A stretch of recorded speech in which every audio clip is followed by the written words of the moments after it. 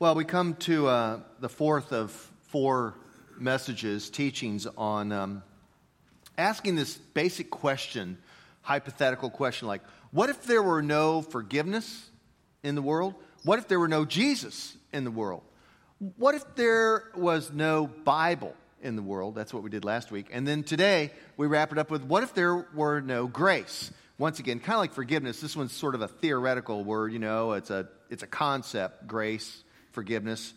And so we want to ask the question. I think it's an important question because I think sometimes we drift off badly, very badly, in our belief and in our faith and in our Christianity. And so this morning, I just want to bring us back to the really heart and center and the core of Christianity. And maybe this morning, maybe you've been in church your whole life, you grew up with it, but somehow you drifted off into it's a bunch of do's and don'ts and moralism and just real uptight. And then maybe some of you just never go to church, whatever, ever, and you have no idea about, well, what's the Christianity thing really all about? Well, this morning, in my humble opinion, I think it's the core, the center of the whole deal is right here. And so we're going to try and work that through. The idea of God being a gracious being a gracious entity, comes really only from the Bible.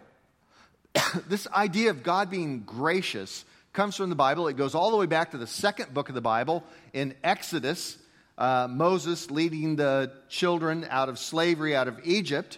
I'm going to take you to Exodus chapter 34. If you got it on your phone or whatever, if you have a Bible app or whatever, you might want to look at it yourself, but you don't need to unless you really want to, and that's up to you. Now, just to set the stage here, a little bit of context on this scene here in Exodus chapter 34. You know the original 10 Commandments that Moses got up on the mountain, Moses broke them. He didn't drop them, he threw them because Moses got anger issues. And the ones that God gave Moses, that God scribed, so to speak, metaphorically with his own finger, he threw them down. All right, Moses, you messed that up. That would have been really cool if those would have been kept. That'd be really neat. Instead, Moses got to go chisel out 2 new ones, and that's where we pick up the story. So Moses chiseled out 2 stone tablets like the first ones and went up to Mount Sinai early in the morning as the Lord commanded him. Now, wait, just stop for a second. Here's this word. We used this last week, but if you weren't here, no biggie. This word, Yahweh, when you see in your Bible translation, capital L-O-R-D, Lord, they mean this word. This unspoken, unspeakable name of God, which means translate into I am or to be. And we still don't know what that means. It means everything. So when you see that here in this text and it says Lord like that, it's using that word, okay? Just, there's your footnote. Okay, as the Lord commanded him. He carried the 2 stone tablets in his hands. Verse 5. Then the Lord came down in the cloud and stood there with Moses, and proclaimed to him, the Lord. Just says like, my name. I am. And God passed in front of Moses, proclaiming, the Lord, the compassionate, the gracious God, slow to anger, abounding in love and faithfulness, maintaining love to thousands and forgiving wickedness, rebellion, and sin. Yet he does not leave the guilty unpunished. He punishes the children and their children for the sins of the fathers to the 3rd and 4th generation. Moses bowed down to the ground at once and worshiped.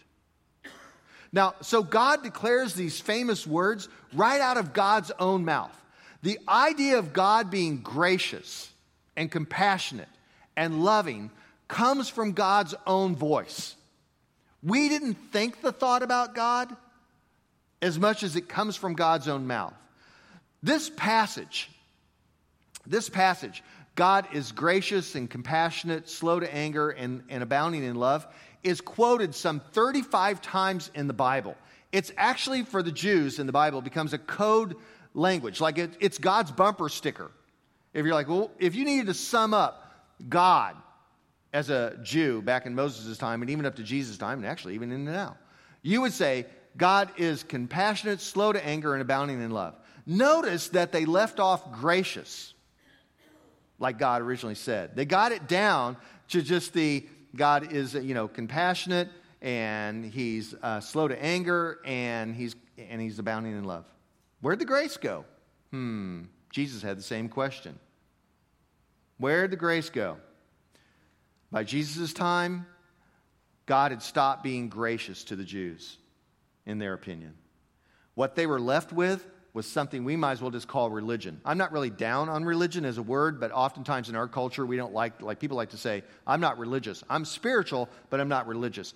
I have faith, but I'm not really much on doctrine or dogma and, and all that kind of thing. Like, okay, that's cool. Everybody can think whatever they want. But religion's not a bad word, except when it just turns into this set of rules, into moralism, into legalism, into just a bunch of do's and don'ts. When the world starts turning into who's right and who's wrong, who's out and who's in, we're in trouble. We have lost the God of the Bible, and we've become judgmental. Notice here in the text that God doesn't say, hey, I'm omniscient and I'm omnipotent and I'm some other words that you don't understand. Instead, God uses these relational words. I'm loving. I'm slow to anger. I'm compassionate. I'm gracious. All people kind of language. Okay? So we jump ahead some 1,200 years from Moses to, 1 AD or the Common Era. And we find Judaism deep in the throes of a graceless religion. No grace, no compassion, no slow to anger, no abounding in love, just rules. Rules and rules and rules and rules. It had turned into a religion. And the people are scared. And they're scared of the religious leaders because the religious leaders were the ones that were mostly writing all the rules up. If there were no grace, then we'd be left with a religion just like the Pharisees had come up with during Jesus' time. So Jesus steps into this and he sees this and he says, I've got to reframe God for the people and do so in the most drastic terms because we've lost our God. So here's what he tells them. He tells them a story right out of Matthew, the Gospel of Matthew, chapter 20. If you want to look that one up, you can. If you don't, that's just fine because I'm just going to paraphrase it anyway. Matthew 20. Early one day, a landowner, Jesus tells the story, went out to hire some workers for his vineyard. So let's just say it's 6 a.m. Crack it on, yeah? He went out into the marketplace where the day laborers are to be hired. Now, I have a perfect picture of this, and I don't know if you've ever seen this or not, unless you go to Manpower or something like that, but but living in California, I didn't grow up there, I grew up here. In California, if you drove up to Home Depot, there would be 30 men standing in the parking lot. And if you drove up in a pickup, you are going to get swarmed by guys wanting to work that day, especially if you show up early in the day. As the day goes on, that crowd gets smaller and smaller as guys get hired off for the day. So I have this picture, and so maybe you can have that picture in your mind too. Just imagine that if every time, and maybe depending on what part of town you live in or whatever, I don't know, if just it develops. I don't know how this works. But if you showed up at Lowe's or Home Depot or something like that, you may actually get some help if you wanted to hire some people. Okay? So got that in your head? So this owner of the vineyard, he shows up at his first century Home Depot. No. He shows up in the marketplace where the day laborers are waiting to be hired. And he tells some to go into his vineyard and work, 6 a.m. Okay, they take off, and he says he's going to agree with them to pay them a full day's wage. That's fair. That's cool. That's what everybody does. It's just a standard drill. So they go off to work. About 9 o'clock, the owner comes back, and he wants more workers. So he hires more workers at 9 a.m. Okay, great. They take off, and they go to work. Noon comes. Owner shows back up at his first century Home Depot, hires more guys, sends them out to the field in the middle of the day. 3 o'clock shows up. You can see the pattern starting to develop here. Jesus shows up again. The landowner, vineyard owner shows up again, hires more guys. 3 o'clock in the afternoon, sends them out into the field. 5 o'clock, owner shows up, hires more guys, sends them out into the field. Only a couple hours, hour and a half left of working time in the day. Now, it comes time to get paid, and the owner sits down at his desk, and everybody lines up.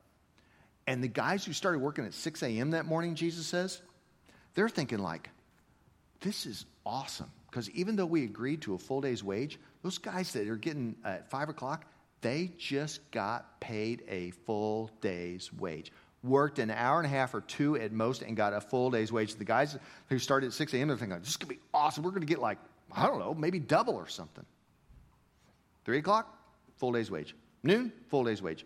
9 o'clock, full day's wage. The guys that started at 6 a.m., they get a full day's wage.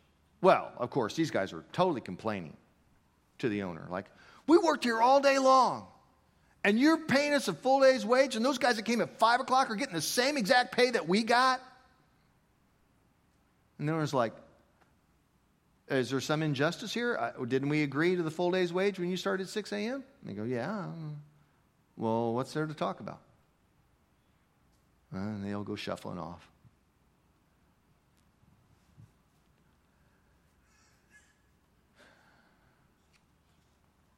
Jesus had to use this illustration, this story, this parable, to describe something we call grace. It doesn't make any sense. It goes totally against rationalism. It's totally irrational. It's a random, senseless act of just absolute grace. There's no other word for it. This is grace.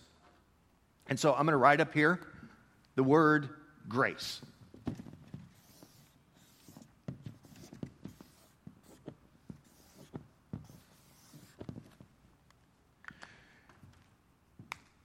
Grace. That's what Jesus was trying to describe. But when you work all day long out in the sun and you get exactly what you're supposed to get, what you agreed to, isn't that just? Yeah, that's just. So when you get what you deserve in life, right? You break the law, you go to jail. You agree to get paid, you get what you're supposed to get paid. Whatever it is, we're going to call that just or justice, okay? So here it is. Right in the word justice. Right? Justice and grace. Now, I think that most of us, though, when it comes to thinking about God or religion, I don't think we are very familiar with this idea of grace. Now, if you're a legalist, if you're a moralist, if you're like some kind of fundamentalist or whatever, you think God is only just about justice. And that's true. God is about justice because it says right there in Exodus 34 that God's going to punish sins. On and on and on. So justice gets done in God's world. But God is gracious and compassionate and slow to anger and abounding in love. Because that's what it says on his bumper sticker, on his coffee mug. Grace comes in. See, I think most of us are thinking about a middle term. I think what most of us are really counting on getting from God, based upon our good deeds in life, because we behaved well, I think we want God to be something in between, something where we earn our way to heaven, to eternal life, to being in good with God. I think we're all thinking about, instead, I think we're talking about mercy. Mercy is where someone does you a favor, right? You don't deserve what you get, but they give you a favor. They let you off, right? They let you off. Mercy is like when you get a speeding ticket and you go to court and the judge reduces your fine. Justice says when you get a speeding ticket that you broke the law, you know you broke the law, the police officer, he or she, they know you broke the law, the judge knows you broke the law, you pay the fine and, you know, do your time or whatever you got to do. That's justice. Society works that way. Everybody exhales and it all says, oh, good, I'm glad we got justice. Of course, unless it doesn't work, and then we're all pretty ticked off about that. But let's just move past that point for a moment. What we don't ever get in the courtroom is grace. Because grace, just to beg the metaphor of the speeding ticket out, grace is this. Instead, the judge would say, yes, you are absolutely guilty of the full extent of the law, of the crime you have committed, and you are supposed to pay in full justice. You are supposed to pay. But it says here on the docket, in the court record, on what was written up, that you didn't just break the law speeding. You ran over a bus stop full of small children on their way to the museum for a field trip. Killed them all. And you haven't said you're sorry. You haven't done anything like that. And then the judge says, you know what I'm going to do? I'm going to pay that for you. And so the judge starts taking off his robe. And he comes down from around his, big old chair thing. And he says, I'm going to go to the electric chair for you. Because you deserve to be killed for your crimes. That's what the law says. You're a murderer. And you're like, that's the most ridiculous story I've ever heard. What judge would ever do that? Jesus did it when he went to the cross for you and me. That's who comes up with that. And that's grace. That's grace. Grace is irrational, it's radical, and it doesn't make any sense. That's what grace is, and that's what kind of God we have. And that's the God of the Bible. Not a judgmental, not even just merciful. And I don't mean to be politically incorrect here, but I'm just going to say this anyway, and I'll catch heck for it later. But there are other religions out there that say their God is merciful. And that's cool. But every time I hear that, I just think like, yeah, I think that's why I'm a Christian, because my God is gracious.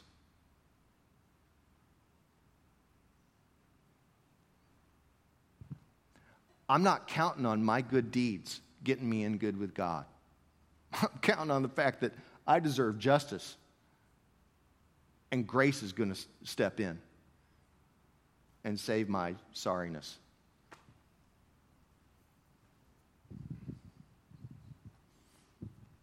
I'm counting on grace. All of Christianity is counting on grace. The Jews of Jesus' time were counting on grace, but then they forgot.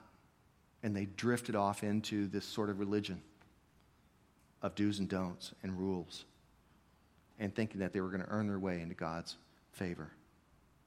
When I think of grace, after all these years, there's still really only about one film that comes to mind.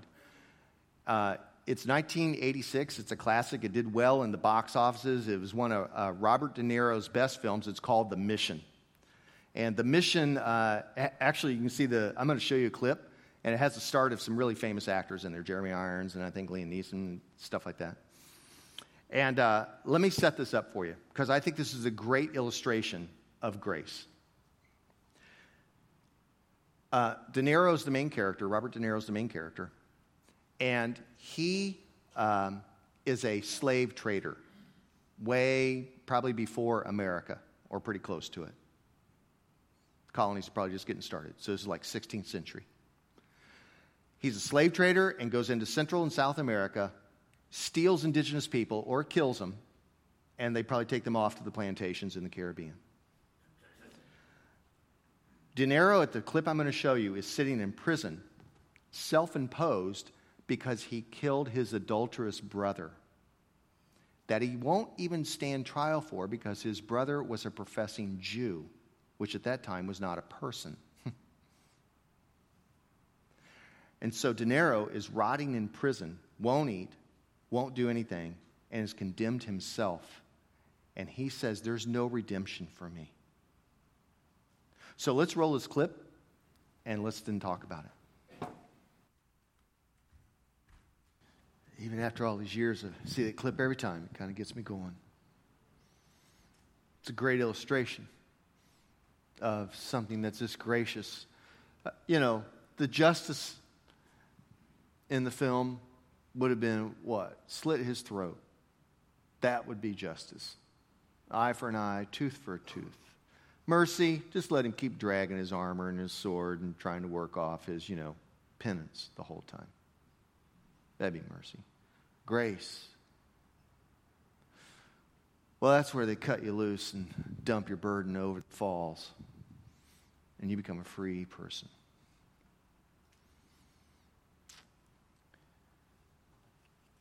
And that's what God does for us. That's what God does for us. And that's why John Newton, the real slave trader in the 18th century, wrote Amazing Grace. Wrote that song, Amazing Grace. Because one night in a storm out on the seas with a cargo full of humans, he realized that God loved him. And he repented and spent the rest of his life working against slavery.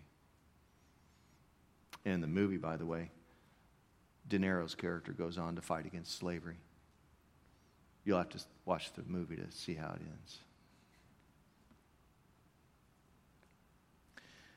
Well, I don't know where you're at these days, but maybe what I'm just trying to do this morning is correct something that maybe has gone wrong in your heart and in your faith, in your whole soul, that says, I've turned my whole faith into some sort of do's and don'ts and just trying to be a good person, maybe counting on some mercy from God. And the reorientation here is to go back to grace, that God is gracious, that you'd just be crushed by grace, that you would just have something that's like an explosion inside of you, maybe just a huge aha right now that would just say, I totally got this wrong. I've church my whole life and I got this wrong. This is real Christianity. This is the heart of it right here. Not the do's and don'ts. This is the heart of it. This is what changes people's lives. This is what causes people to give up their life and go out working for justice in this world and helping the poor and changing everything they have. This is what's happened around here time and time again. It's the same story. People saying like, yeah, I thought I knew what Christianity was all about. And I had no idea that it was all centered on grace. We're going to take communion here, come forward for the Lord's table here in a moment. Servers may want to come forward now.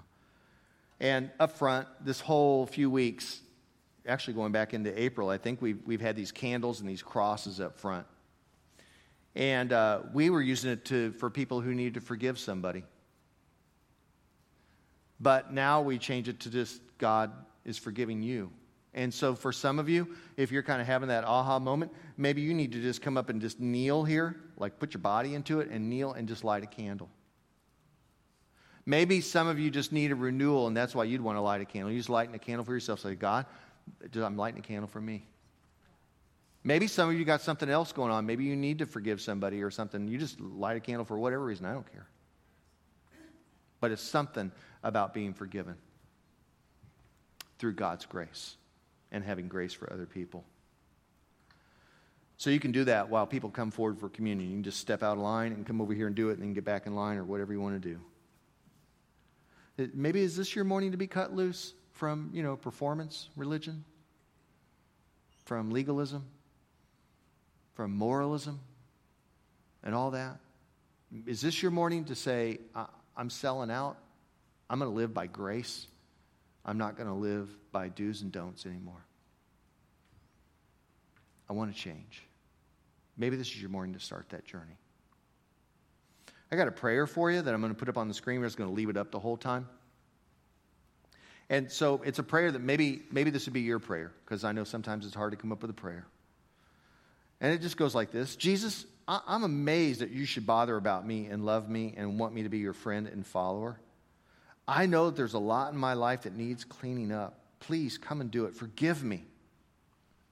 I still have lots of questions that bother me, and I lay them all before you in this tangled mess that they are. I do believe you went to the cross for me to ransom me back from guilty past and a pointless existence. And I believe you are alive and can be with me in my soul at this moment. You invited people to come to you, and I'm coming to you now. Let it be true. So be it.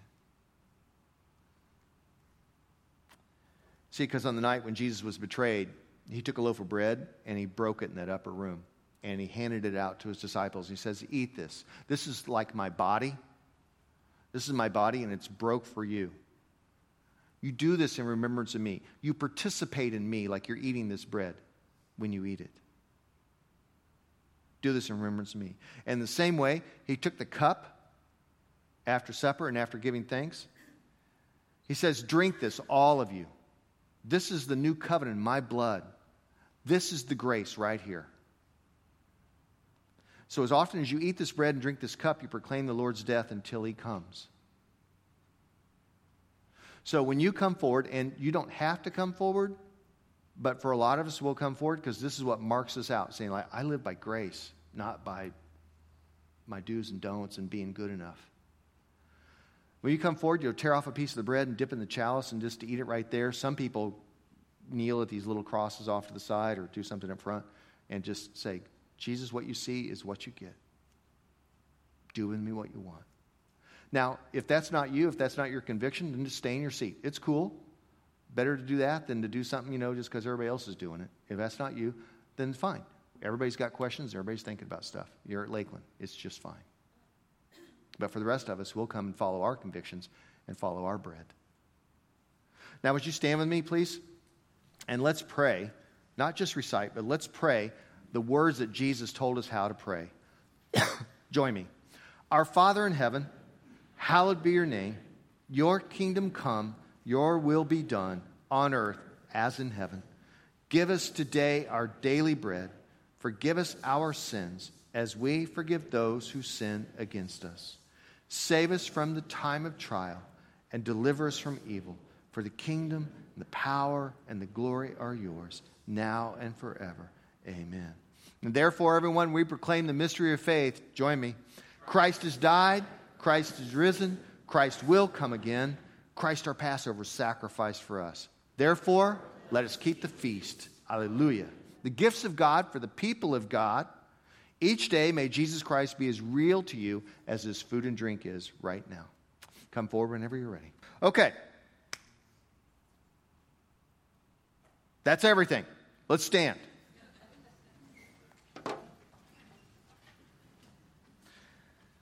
I love these words. I love ending with these words right out of Paul, out of Ephesians, where he just busts out. And so let's bust out here with our little last moment of refrigerator art. Oh yeah, and by the way, when you leave here, you're going to wash back out into the world and be the best Jesus anybody's seen. Amen?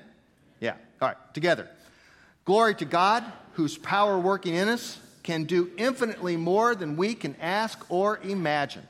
Glory to him from generation to generation in the church and in Christ Jesus forever and ever. Amen. Go in peace.